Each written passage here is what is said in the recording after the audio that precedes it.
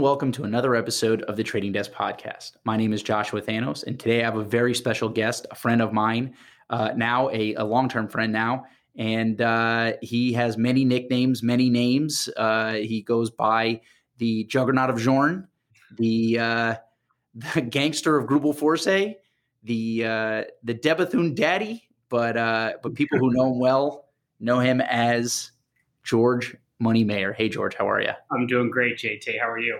Yeah, no complaints, man. Just living it up here. I'm actually down in sunny South Florida. I know you're in wintry Philadelphia. Slightly colder here than it is in Florida, I imagine. Yeah. I think it started off around 65. It's around 80 degrees right now. So yeah, must be nice. Frigid is how I would describe it. But yeah, man. So thank you so much for joining me today. We have a great topic, but before we get into that, let's get into our customary wrist check. So George, what are you wearing on the wrist? I'm very interested, actually. I am wearing a two-tone GMT Master 2 root beer. Okay. All right. You went with an old reliable piece. I remember when you got that watch a few years ago. That's a nice one. I was hoping you would have some sort of insane Jorn or Debathune or something, because I know you have a great, awesome collection. But that's a great watch as well. I've had my experiences with that watch and I love it. So yeah, I'm not a two-tone guy really, and but this one just works. I think that they did the bezel to perfection, and it's more of a I would go as far as saying more of an understated two-tone watch. I mean, typically rose gold in any sort with Rolex is super flashy, but this one's a little bit more under the radar as far as gold is concerned. So. Yeah, I would agree totally. I tend to love two-tone. I've had two-tone subs and two-tone yellow GMTs.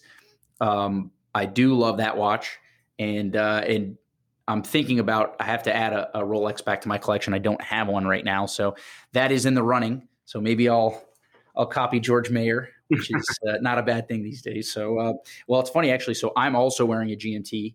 I wanted to wear a very special watch that I just purchased for this podcast. Well, I didn't purchase the watch for this podcast, but I had purchased it and I wanted to wear it for this podcast because it's a Moser. But unfortunately, it needs a little bit of service. I just bought it and it looks like it needs to go back to the factory. So luckily, we have they're accommodating. I just sent it back out today. So hopefully I'll get that service under warranty and it'll be back on my wrist. And maybe the next podcast we have together, I'll be able to wear that for my wrist check. But today I'm wearing a GMT as well. It's I guess you would call it my favorite watch. It's the one it's probably been in the collection for longer than any other watch, and that's my Panerai 233. Nice. 44 millimeter, 8-day in-house movement, GMT, AM, PM indicator, date. It's a great watch, great Florida watch. I have it on a white rubber strap, and yeah, every time I put this watch on, I'm in love with it. I still haven't found the point where I put it on and I'm like, all right, it's time to trade it. So it's very Miami on the white rubber strap. Yeah. Well, you know what's funny? I bought this white rubber strap in Manhattan because they didn't have I wanted to replace my orange strap that was getting a bit ratty, and they didn't have it in stock. So my wife was with me. She said, why don't you put it on a white strap? And I thought it wouldn't look great. And I put it on there and I realized it's fantastic and I should just listen to her when it comes to fashion. Anybody can pull it off, it's you. Well, much appreciated, George. But all right, great. So we got the pleasantries out of the way. So today's podcast is going to be an interesting one. If you haven't noticed the news over the last few months, you should probably check it out. Just go ahead and Google Watchbox, and you'll see that we're doing some big things in the world of watches, in the world of business, and I thought it would be this is a good time for us to record an oral history of Watchbox, because it is an interesting story. George and I both have different paths to get here, but now we're working together and a bit of a different history, but it's an interesting topic. So the news I'm talking about is a capital raise that our CEO put together, and that's he raised about $165 million at a near $1 billion valuation, which still blows my mind, George. We'll talk about it, but I remember when we were doing less than $10 million in sales with a small company called Watch You Want down here out of Fort Lauderdale. So to be part of a company that has a nearly $1 billion valuation and to be part of that, and I'd say you more than me in terms of the sales. We could talk about that, but it is pretty amazing. So hopefully that keyed up and piqued your interest if you're listening. And so let's get started. So George, why don't we start off, because the history of Watch You Want doesn't start with me, but I can basically detail it. And I know the history of Govberg's doesn't start with you, but you can certainly detail it. So let's start with your history in the watch world and with Govberg's, and let's get it started. Sure. So I started in 2007, and that's back when we were Govberg at Boyd's. So Boyd's is like the big department store in Philly. I guess the Barney's equivalent or something, like that, where they have used to be suits and fine clothing, and now they're focusing on not as much suits, but so we were in there. You walk in, and that's when we carried 55 brands, I think it was at that time, and that's back when BRM was still around, and Weiler and brands like that, and then we of course carried all the Richemont brands, Swatch Group brands, and then that's back when it was actually a similar dynamic, market dynamic, that it is now, in that people were paying some premiums for watches on the secondary market. That was back when, I remember a 5712 steel was 26.6 retail, and people were paying on the secondary market over 40, and I thought it was the most crazy thing ever. I was new to the watch game, and I was like, what do you mean, like, people are paying premiums for watches?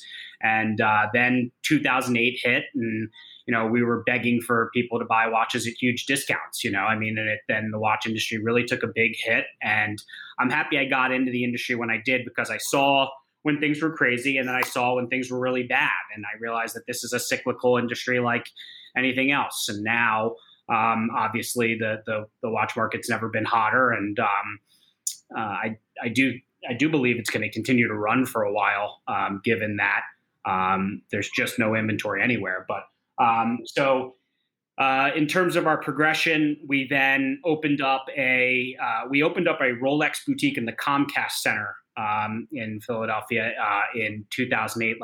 I think it was the day that Lehman Brothers went under. So to give you an idea of so we fully stocked Rolex boutique, standalone boutique, fully stocked with anything you could imagine, and we were selling 1 or 2 watches a month.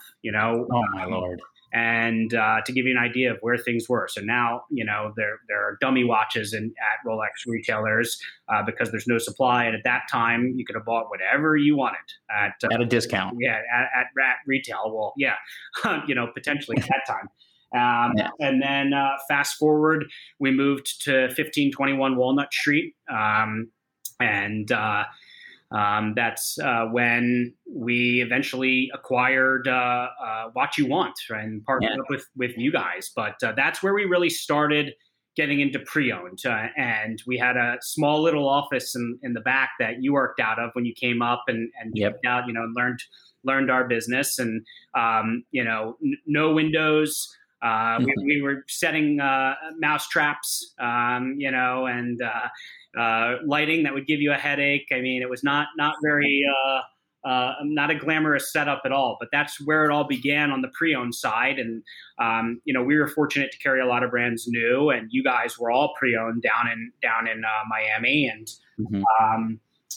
we found out that your business was for sale, and we were one of the few people that were interested in acquiring the business, and we bought you guys and partnered up with you guys, and that's when Watchbox started to take form as we started to get bigger in the pre-owned space. So yeah. So what year did you guys move to 1521? Good question. I was just trying to think about that. I'm not sure exactly when. Okay.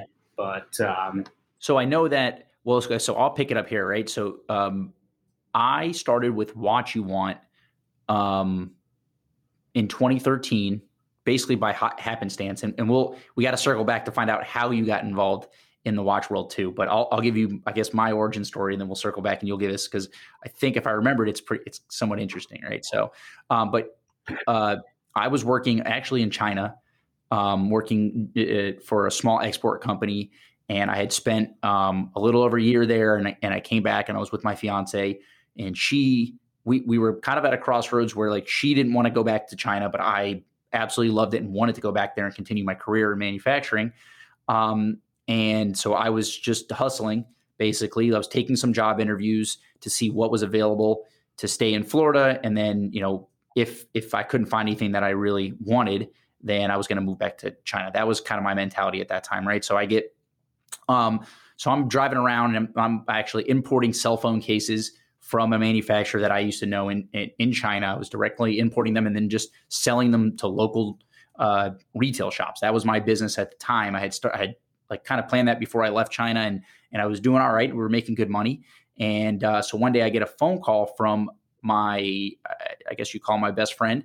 He calls me saying, "Hey man, I'm at this company." And so he works in logistics. He was selling small, medium-sized package shipping, right? That was his business in logistics. And he was a rep for kind of a large UPS reseller.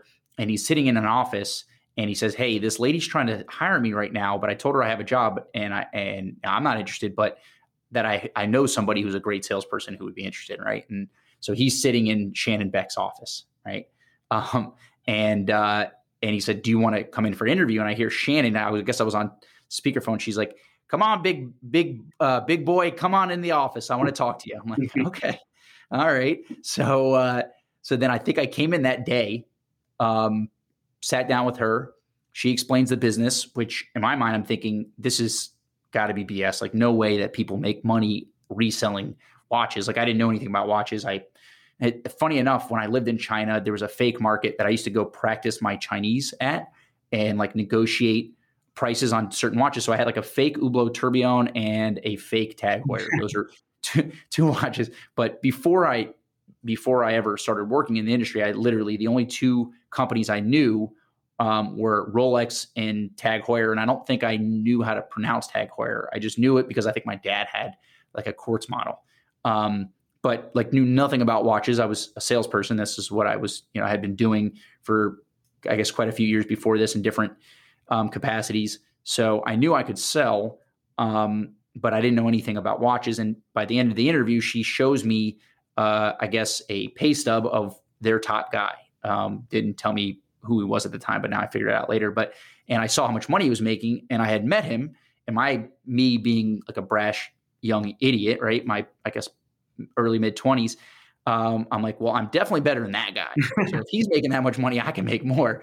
So I go ahead and accept the offer for the job, and I start working there, right? So at that time, Watch You Want was a very small business. I want to say we did $8 or $10 million in sales that year, which was like a lot for a pre-owned watch company. Like we were probably one of the top pre-owned watch companies selling, like buying and selling retail, right? So buying from customers and selling them directly to end users. There were definitely some wholesale guys out there, but nobody really wanted to deal with retail. And I guess that was OJ Watley's genius, was that, hey, he could, there was a spot to fill there, and he started doing it online. So we felt like we were the industry leader. We definitely had I guess an edge on a lot of other sellers out there, but we were, a smallish company. I think there was 4 salespeople at that time. I think there was probably 15 employees altogether at that time. So that was 2013. And so before we fast forward, right? So I just gave you my, like, how I got into the industry. Why don't you circle back real quick and just give us a quick detail on what brought you into this business? Because like there's no you can't go to college to be in the watch world. Like everybody we meet here, it's either their family was in it or they just happened upon it, right? Right. So if you had told me that I was going to end up in the watch industry the day I graduated college, I would have told you were nuts. But I was going to go into finance in 2007 and moved to New York. And something about it, just not me. New York, it's a place I like to visit, but not a place I think I would like to live in. And I went to my best friend. His dad is best friends with Danny Goffberg. So on July 4th, 2007, I ended up at Danny's house, And he was drinking, as many people do on July 4th. And he said to me, asking me a million questions. What are you doing? Told him that I was probably going to go into finance, maybe go to law school. But I'm going to go to the finance route, but that my heart wasn't really set on it. And he says, you should come work for me. And so I thought that he was just wasted and, going to forget about it the next day. But we connected the next day, and I've been working for him ever since. So you never know, how your future may change. But because I went to a July 4th barbecue, that's why I am where I'm at here in 2022. So look at that. Yeah. Happenstance, man. That's the best thing. And I'm sure that you can speak to this too. I mean, learning watches is like learning Chinese, like learning another language. There's so much to learn. And I just remember reading everything I could. And I was passionate about it. I loved it. I thought it was fascinating. And, I was fortunate to work at Govberg, where we carried so many brands. And so I got to see the watches, and, I just learned as much as I could. And still today I'm learning more. I feel like I learn something new every day. I mean, it's just endless, what you can learn in the watch game. And that's how I ended up at Govberg and then Watchbox. So nice. So I guess just like me, you didn't really have any watch experience or watch knowledge before you started. Zero. And I didn't even wear a watch. So just a total fresh start. Yeah, I was in the same boat. In fact, it's funny that you said so. You and I have some similarities in the sense of our personalities, but some big glaring differences, right? So like, when I started at Watchbox or Watch You Want, I knew I could sell. And from my first day, I got on the phone and bought a Panerai. That was like the first watch I ever bought. It was a Pan 243. Had a great conversation with the guy, knew nothing about the watch, barely knew how to pronounce it, but did what I could to make him feel comfortable and let him know that, hey, our offer was fair and that he should sell it to us. Right. So I hit the ground running in terms of sales. I was very quickly like the number one salesperson in terms of in terms of production at our office. But I had a ton of arguments with OJ, and when he turned out to be right. But in the beginning, he was always telling us that we need to know everything there is to know about these watches. We need to have all this watch knowledge. And my mentality was, I just need to know people. I can get the information, the watch information from those around me who know a little bit better, right? Or I can just, I can figure it out on the fly or whatnot. But I really need to know people and how to talk to people. And that's the most important thing. Well, we had literally like screaming matches in the office the first year or so, because I was producing and I didn't really know anything about watches. And, but turns out, yeah, you absolutely have to know things, especially to go far in this industry. I think you need to know, you need to have a passion for watches, which I developed very quickly. I think after that first year, I bought a Panerai, which was my very first watch, a PAM 380, which I still own. And I became obsessed with Panerai, which, maybe I should have got obsessed with Journe instead, but I got obsessed with Panerai. Now I'm known as, I guess, the Panerai guy. But it's funny how your mentality was immediately to try to soak up as much knowledge as possible. And my, being brash and kind of an idiot, like, hey, listen, I don't need to know anything about watches. Look, I'm succeeding without knowing much about watches. And turns out, it should probably learn as much as I can about watches. Well, so much I think of selling watches is trust. I mean, obviously, knowledge is power, and I think people want guidance and want to be told about what they're buying, obviously, and deal with somebody who knows the insides and out of the watch that they're interested in, so that they can better understand it and make a decision on whether it's for them. But you also want to, in any aspect of sales, I think you want to just be comfortable knowing that whoever you're dealing with, whoever's selling you something, isn't taking advantage of you, right? Or misleading you or selling you, misrepresenting something. So, there's a comfort aspect there. And if you're a people person where people are comfortable with you and understand that you're, in high integrity and not going to misrepresent something or mislead them, then a lot of times I think you don't ever get to that point when you're buying something off someone where you're not comfortable with them. So I can see how out of the gate people would be comfortable dealing with you. I appreciate that. I think that's one thing, that's a trait that we definitely share though, is that we're both people. Like I love people. I love talking to people. That's the most, I mean, as much as I love watches now and I'm obsessed, I have a collection that's way too big for me specifically. Like I have probably 30 watches in my collection right now. It's ridiculous. Wow. Yeah, it's stupid. Yeah, but my favorite thing, that's for sure. What's that? We're definitely both extroverts. Oh yeah. Well, yeah. I mean, I love my favorite thing about this job is talking to people who we work with and talking to people who, my customers, we get to deal with. That's the one thing I always used to say. So one of the jobs that I was interviewing for when I took the job at Watchbox or Watch You Want was a company called Cintas that sells, they're known as like the uniform company. Like they sell like uniforms and whatnot, but I was interviewing for a job to sell like toilet paper, so like legitimately to like restaurants and different businesses and things. And thank God I didn't take that job. Honestly, I don't know. I probably would have jumped off a bridge, but not to disparage those guys who were working there because they were making good money. But, I always say to myself, or I say to other people, listen, I could be selling toilet paper. So I'm so happy that we're doing this. I mean, we have a client list that is amazing. Besides the pro athletes and the famous people, we're talking to CEOs, people who nobody else has access to. And that's one of the things that I treasure about this job, that we get to, hold court with some of the most important and powerful people on the planet. And they're happy to talk to us because we have what they want. So it's pretty awesome. So I started in 2013, 2014, a guy who, in my opinion, is the reason why Watchbox or Watch You Want was actually saleable.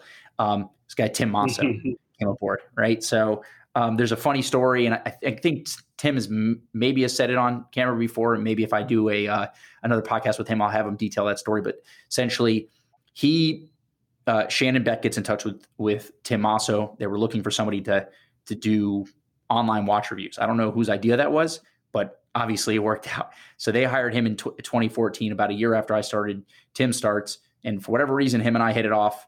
And we started, him and I, well, he was doing his hands-on reviews, and then he wanted to do like a talk show. So I got on the talk show. So if you go to our channel, Watchbox Studios, and scroll all the way back to 2014, which I don't recommend doing, you'll see some of the absolute worst watch talk shows possible. You'll see me looking very uncomfortable.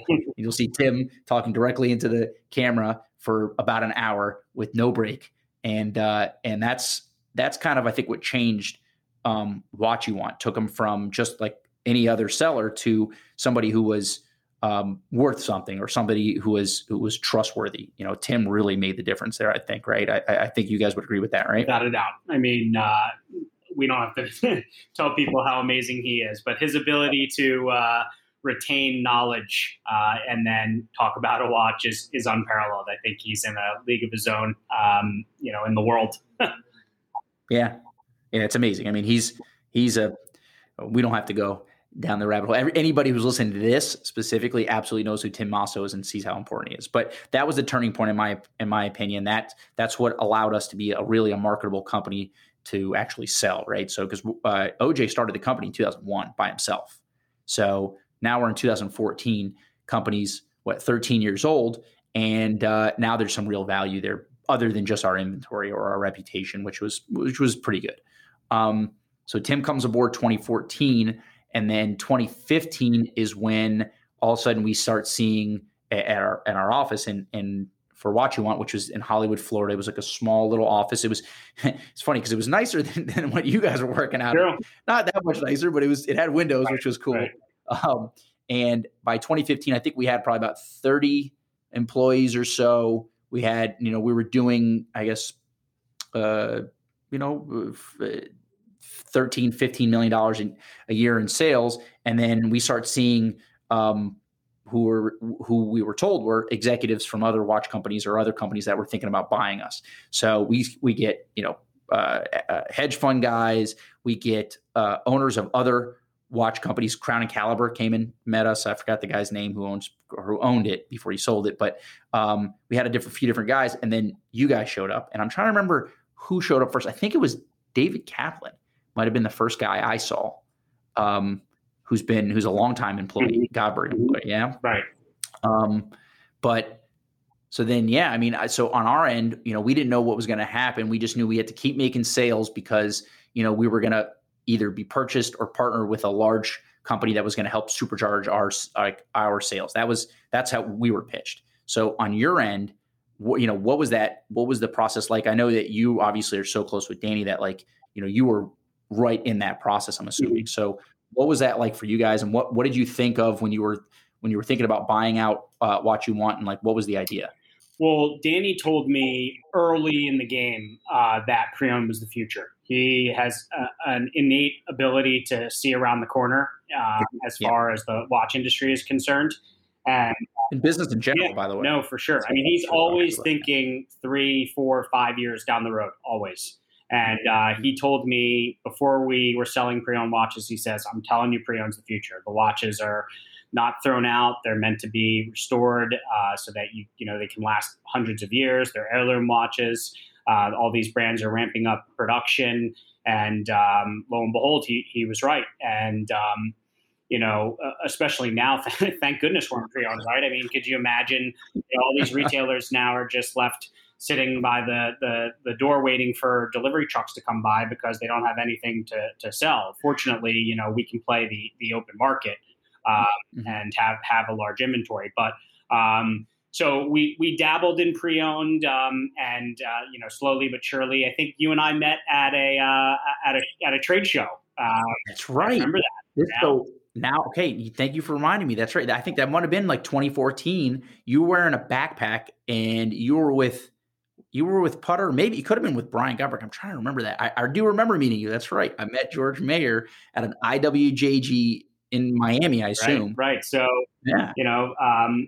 just slowly but surely got more involved in pre-owned. It started picking up more and more. The guys who were like, oh, I'll never buy pre-owned, all of a sudden, more and more started getting into pre-owned. And then new and pre-owned started overlapping some, right? Because you would have guys flipping watches for whatever reason. So, a pre-owned watch could actually be unworn, and that whole dynamic started. And it's grown exponentially ever since. I think we'll continue to. So Danny was aggressive as he normally is, and bought Watch You Want and partnered up with his longtime friend Liam Wee, who sold Sincere watches not once but twice.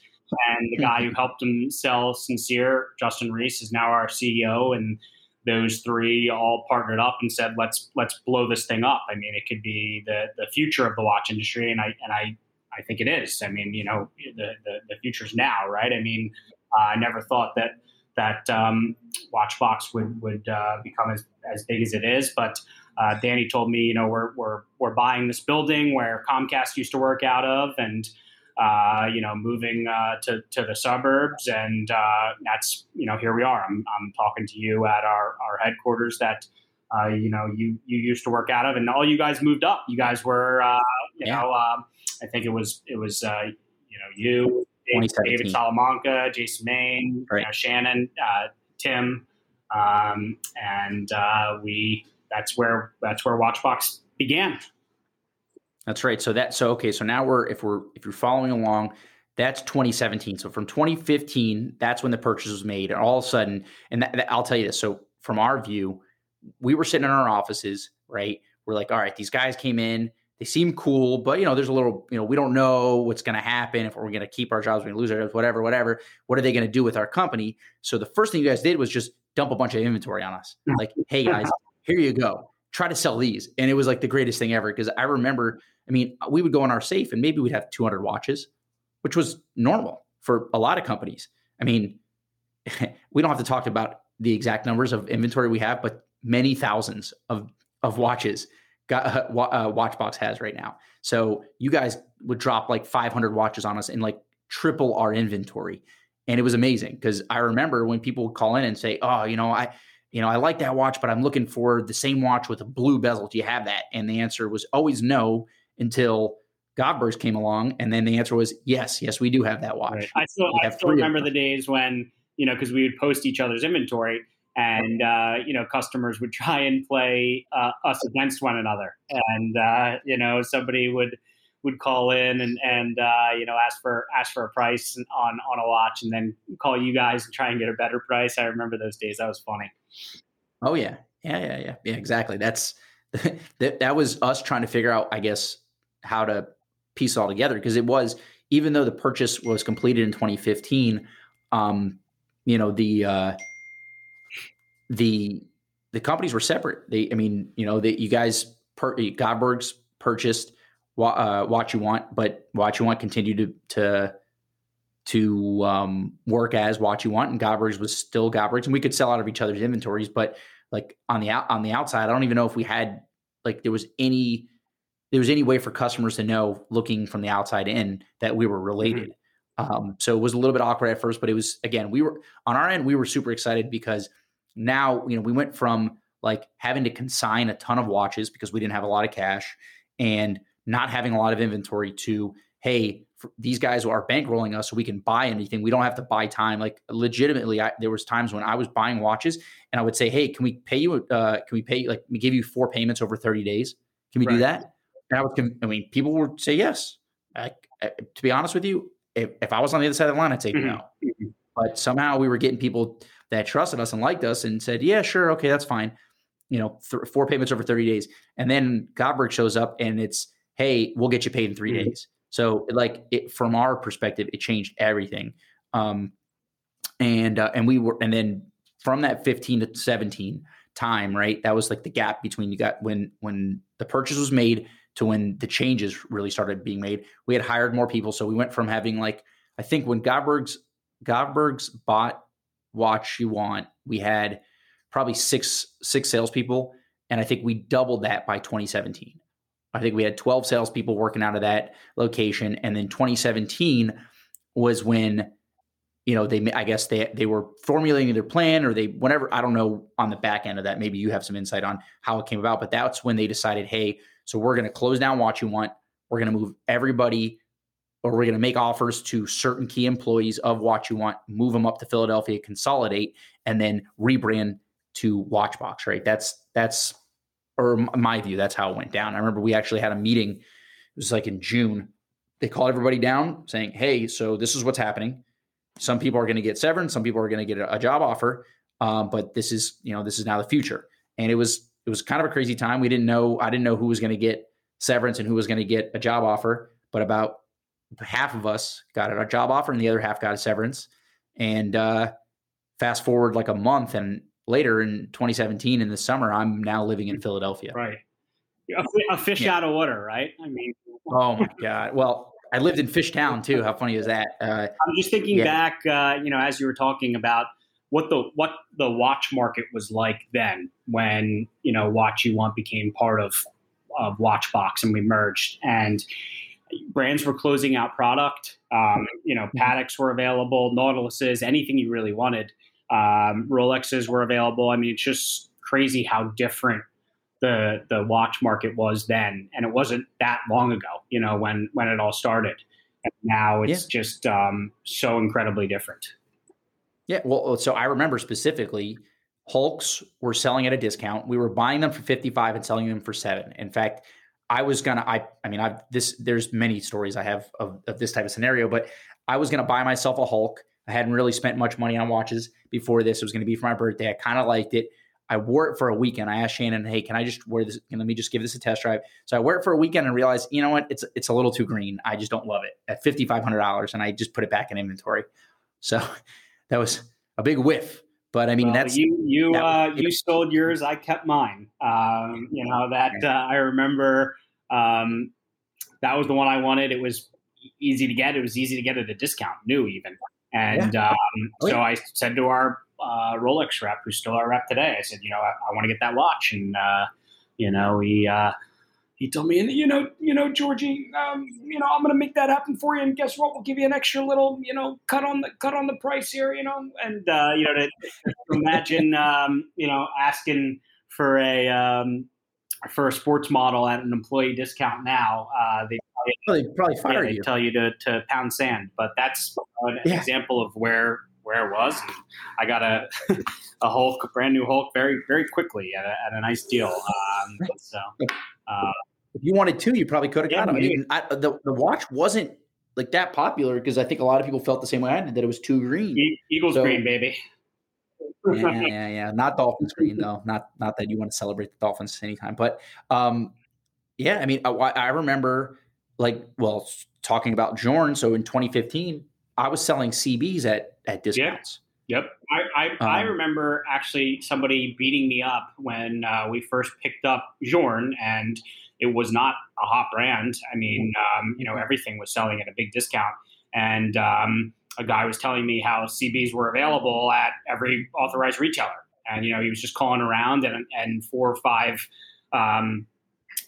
five different ADs had the watch and were discounting it, and he wanted me to give him a really good price on it, and now here we are, and it's $100,000 watch. So it's ridiculous. Yeah, I mean, I've sold many of them at below MSRP pre-owned, and I remember I think I sold one customer 2 new ones because we were just like, yeah, sure, if he wants another. Like, he traded it back to us and said he wanted another one later on. So we're like, all right, sure. Like, he took a hit on the one trading it back to us. But think about things like this. Like, imagine getting 2 CBs within 1 year from the same dealer, and you took a hit on the first one.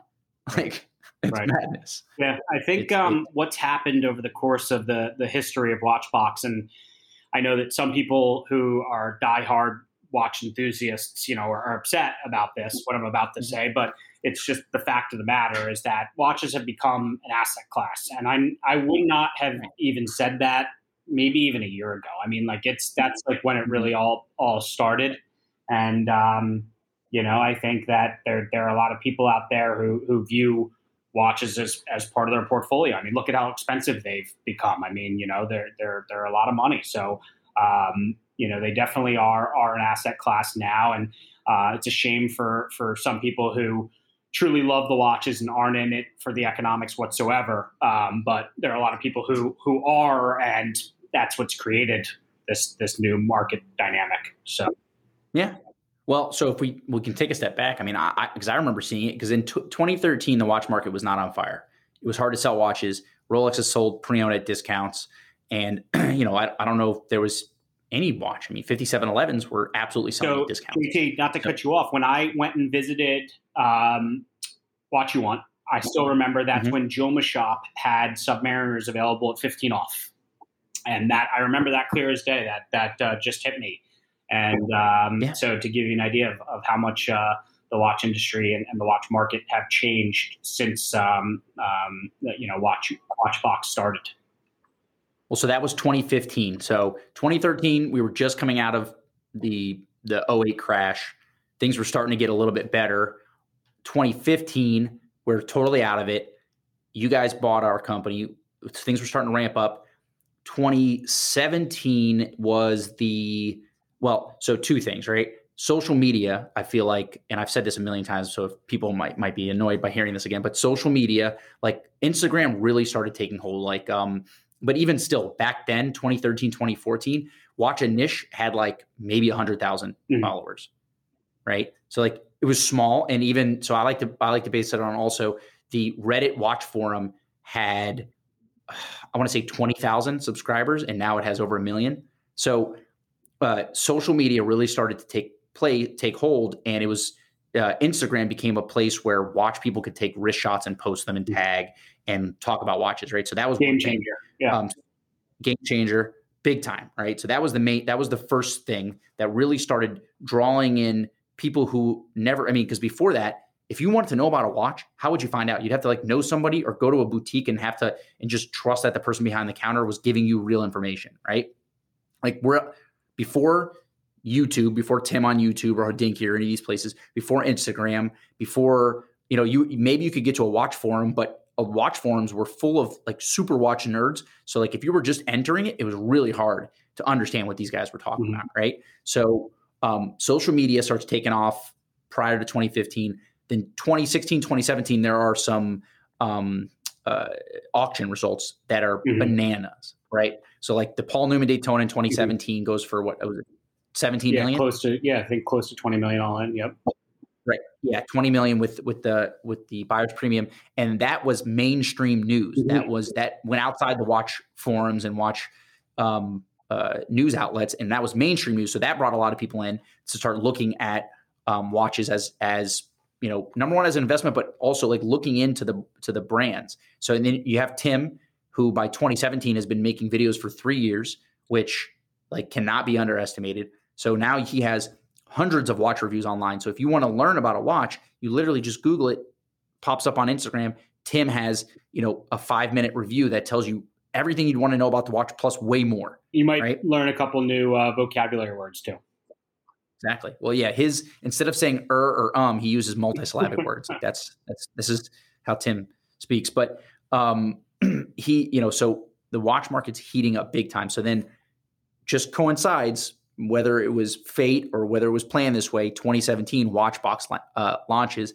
We move up to Philadelphia, which was quite an adventure for those from Florida, getting used to living in the Northeast and living in Philly specifically. But it's basically an explosion at that point, right? So we don't have to talk about specific numbers, but I remember seeing your numbers every year were almost doubling in terms of sales. And mine were almost that as well. So we're seeing an uptick in new buyers in the market, right? And I've talked about that before, about how, what I really believe is driving a lot of this is obviously there's a little bit of like the Bitcoin thing where people are looking to find like another asset class and flip and make money. But also people who had money before who were never into watches and maybe were afraid to make a purchase because they couldn't get educated on it and feel comfortable about it.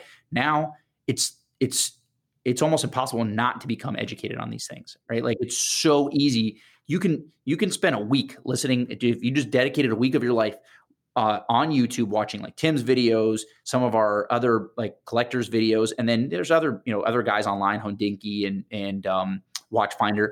You could become essentially a watch expert within like a week if you can just sit there and consume all that information, where it would take you 10 years to learn all that stuff in the past. So that's kind of how I view what's happened with the watch market. I used to believe, same as you, like don't invest in watches. They're not investable. These are, luxury items, like frivolous really. And now because of the amount of new buyers that have flooded this market and are still showing up, they truly are an asset class, which is, it's weird to say. It makes me still a little queasy. But when I think of my net worth, I do think of my watch collection because they're so liquid. And I think that's the main thing, right? Watches used to not be liquid. You could buy a Ulysse Nardin, you could buy it pre-owned, and when you sell it, you'd still take a 30% hit because they were not liquid. It would take a year to sell it for even like the biggest online seller. Right. And I just heard somebody today, a big watch dealer, tell me that dealers in the market have never had more cash relative to inventory ever. And it's weird to say that a global pandemic made the watch market as strong as it is. And, I remember for 2 weeks we were super skittish and it's like, are people still going to want to buy watches? And then, when you break it down, people can't travel and spend money on experiences like they used to. It hit me when early in the pandemic, somebody told me, every year we would go to the Masters and, pay for entertainment and rent out a place. And, the guy would spend a large amount of money on the whole trip. And so it was canceled, obviously. And he bought a Platinum Daytona off me, pre-owned Platinum Daytona, which, by the way, at the time, I think was like, $55,000. Those are a lot more now. And but it hit me. It's like, okay, so I just sold that watch because of the coronavirus. Like if the coronavirus hadn't, ever taken place or existed, then I wouldn't have sold that watch. And I was like, okay, well, that's interesting.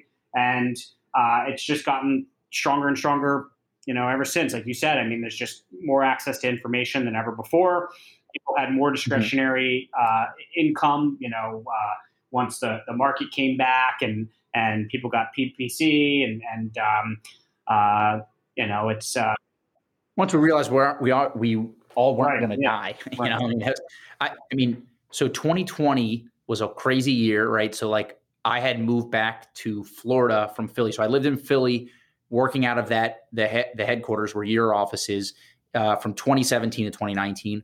2019, I moved back to Florida, and I was a first remote worker, which is kind of funny because I had to, like, it was like a fight to allow me to do that because I, personally, I just, Philly wasn't for me, it wasn't for my wife. So, we worked it out, right? So I was able to work from home. And then 2020 comes around, January, I remember we heard about coronavirus, and I was making jokes about it, like, oh, I want to get the corona, careful. And then March comes around, I was actually in the office because I basically every month I would fly up, show face, stay there for a couple of days.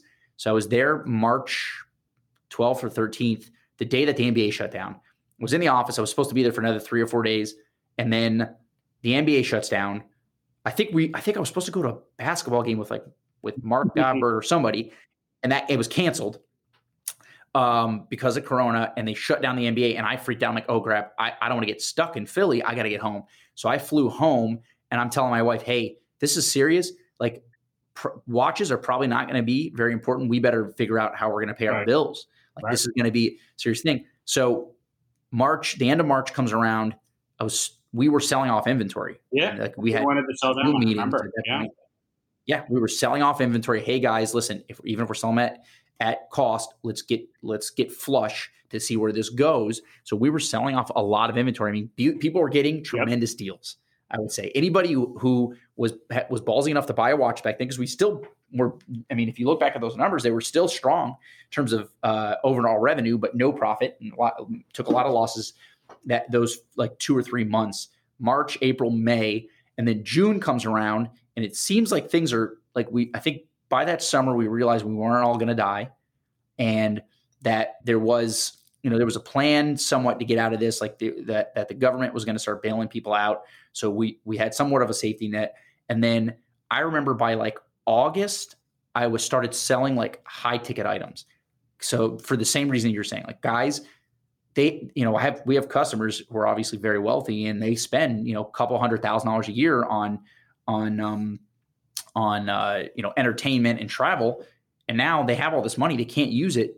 They are going to spend that on something else. And watches was the perfect thing, right?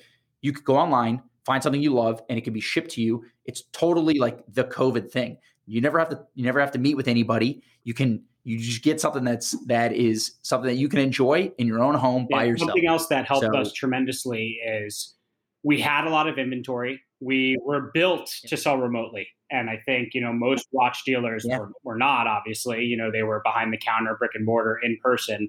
We have our call center here, our headquarters, and we were somehow deemed essential. I remember 3 different times I thought we were going to get shut down, told. And, I remember we reached out to when the governor would speak, or we would talk to our lawyers, and somehow we were deemed essential, I guess, because we were international, e-commerce, whatever it was.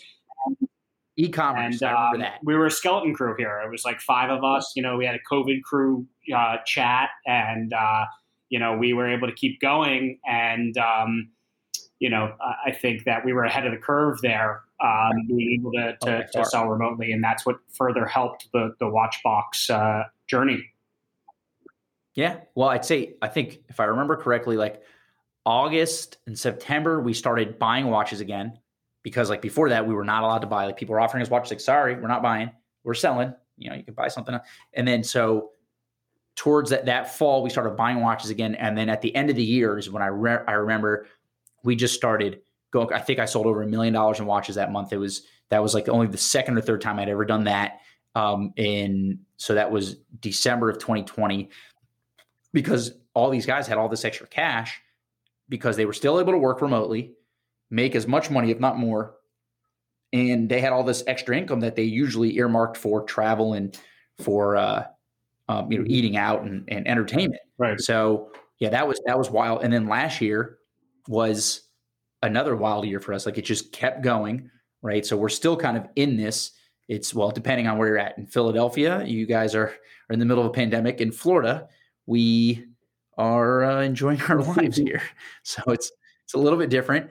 But yeah, I mean, so this last year was a huge growth year, right? And this kind of brings us to the present, right? So I guess we can talk about how we dropped a lot of the primary brands, right? That was one thing that we kind of glossed over, but we always had a focus on pre-owned because Watchbox specifically is a pre-owned entity, but Govberg's, which I guess is the parent company, was primary. And then, we dropped a lot of the brands thinking that, hey, listen, let's just focus all on pre-owned. And also a lot of these independents, because that's kind of where we saw the future. Right? Yeah. I mean, I think that's something else that changed dramatically over the last 3 to 5 years. We are still very much involved at Govberg with Patek and Rolex, who are the two kings of the industry. Our brand new store, just a couple doors down on 15th and Walnut still is primarily Patek and Rolex. But we dropped a bunch of the other brands or severed ties there. And, pre-owned is our biggest brand. And we also got more involved in the independents. And I think with the independents, the reason why they struggled before the last couple of years was for two reasons. You couldn't really learn about them. Like, people weren't exposed to them, couldn't see them. There wasn't a lot of information about them. And we touched on how that's changed due to social media, the internet, people being home. And then also value retention. So where, you used to buy an FP Journe and you wanted to sell it, and there was very few people who would even buy it. And if they did give you an offer, it was at 30 cents. So, if you weren't so in love with the watch where you felt like you were going to have it for the rest of your life, and even so, it's hard to buy something where it's a lot of money. Say you're spending, 50,000 and that if you had to sell it, you could get 15. All of a sudden, that it started to strengthen. And all of a sudden, and when people were understood that you could take a shot on a watch and experiment with it, because you knew that you were downside protected, at least to a certain extent. And then the market just continued to strengthen even further to now you have people, speculating or whatever, everything's oversold and trading at a premium. But that all happened so quickly. And that's something that, we used to be Richemont and Swatch Group, and now we're the independent brands have taken over for those two conglomerates.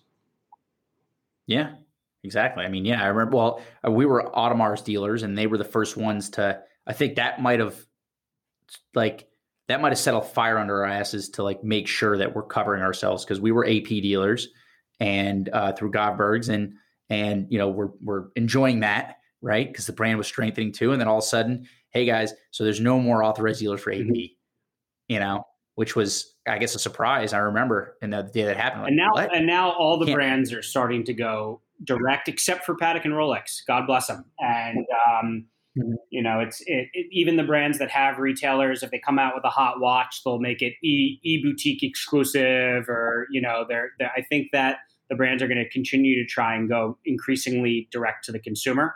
And it's another dynamic that I think hurts the consumer, where you used to be able to go and to a multi-brand store and see a lot of watches and try them on. The other thing is too, now with the way the market is, so many watches are going for over retail, and they're hard to get, and the brands are saying, like AP, if you want a 15202, they're going to tell you need to buy a code 1159 or something else to get that 15202. I know they're no longer making it, but I'm just using an example here. So, but they don't have a very diverse lineup. So it's like, what if I don't like the code 1159 and I don't have the cash to buy a Grand Comp, Super Sonnery or whatever? Like, I don't want to. That's when we come in, where people are offering us brand new watches because they're forced to buy it. If you were dealing with a retailer who carried a bunch of different brands and had more offerings, you could buy a piece of jewelry or buy, a Rolex or a Breitling or something else, to build a relationship to then get the super hot watch that retailers have a finite amount of, which is viewed as sort of a gift because it's liquid for so much more than what they're selling it for. And something that, is just another theme of the industry now, and something else that people are going to say, first it was asset class, and now is the fact of the matter is there's conditional selling is rampant in the watch industry. I mean, it's just, let's no longer sugarcoat that. I mean, it used to be so taboo, and now people are point blank saying, if you want a route to getting a stainless steel Daytona, you're going to have to buy other things. Like no one's getting a stainless steel Daytona as a first time buyer at a retailer now. It's just the fact of the matter. So, and that's a whole nother wrinkle in the watch market now.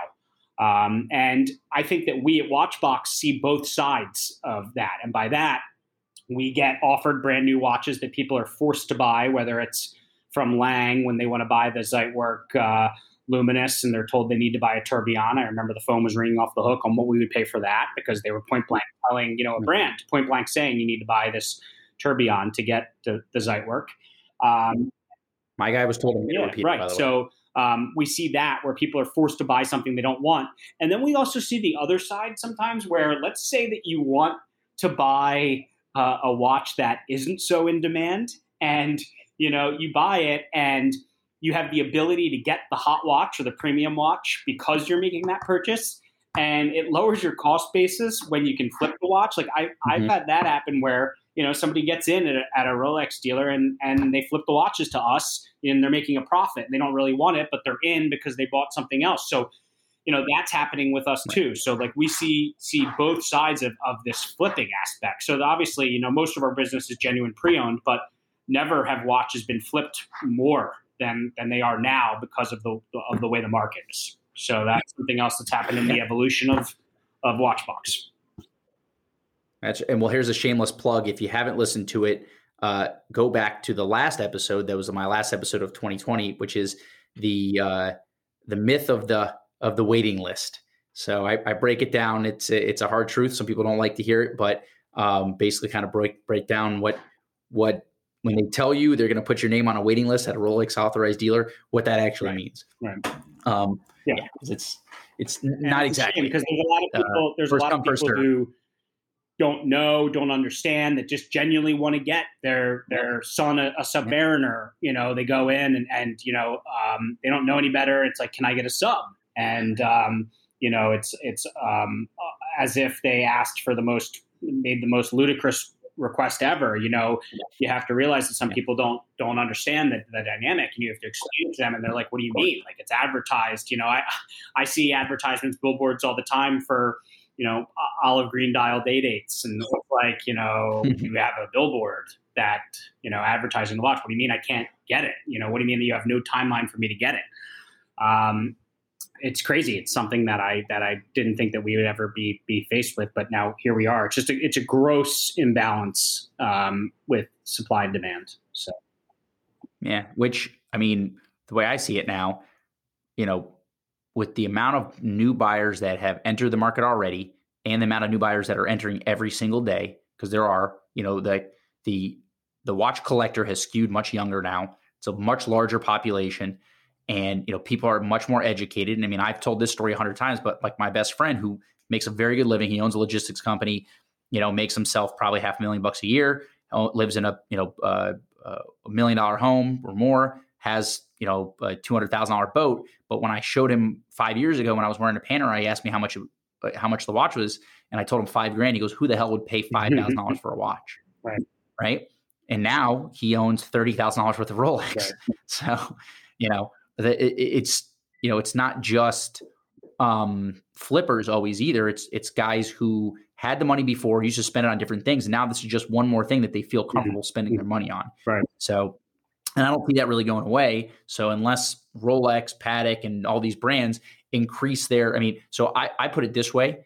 I'd say that 10 years ago, there was probably at minimum a 25% overproduction in the Swiss watch industry. Right. And you could see that because you could get, roughly 25% off any say steel sport model besides a Daytona. Even the premier brands, some of them, not all of them. There are some that never have closed out product, but even some of the premier brands were selling at cents on the dollar because they had an overage of supply and wanted to move out before selling their new stuff. So, right.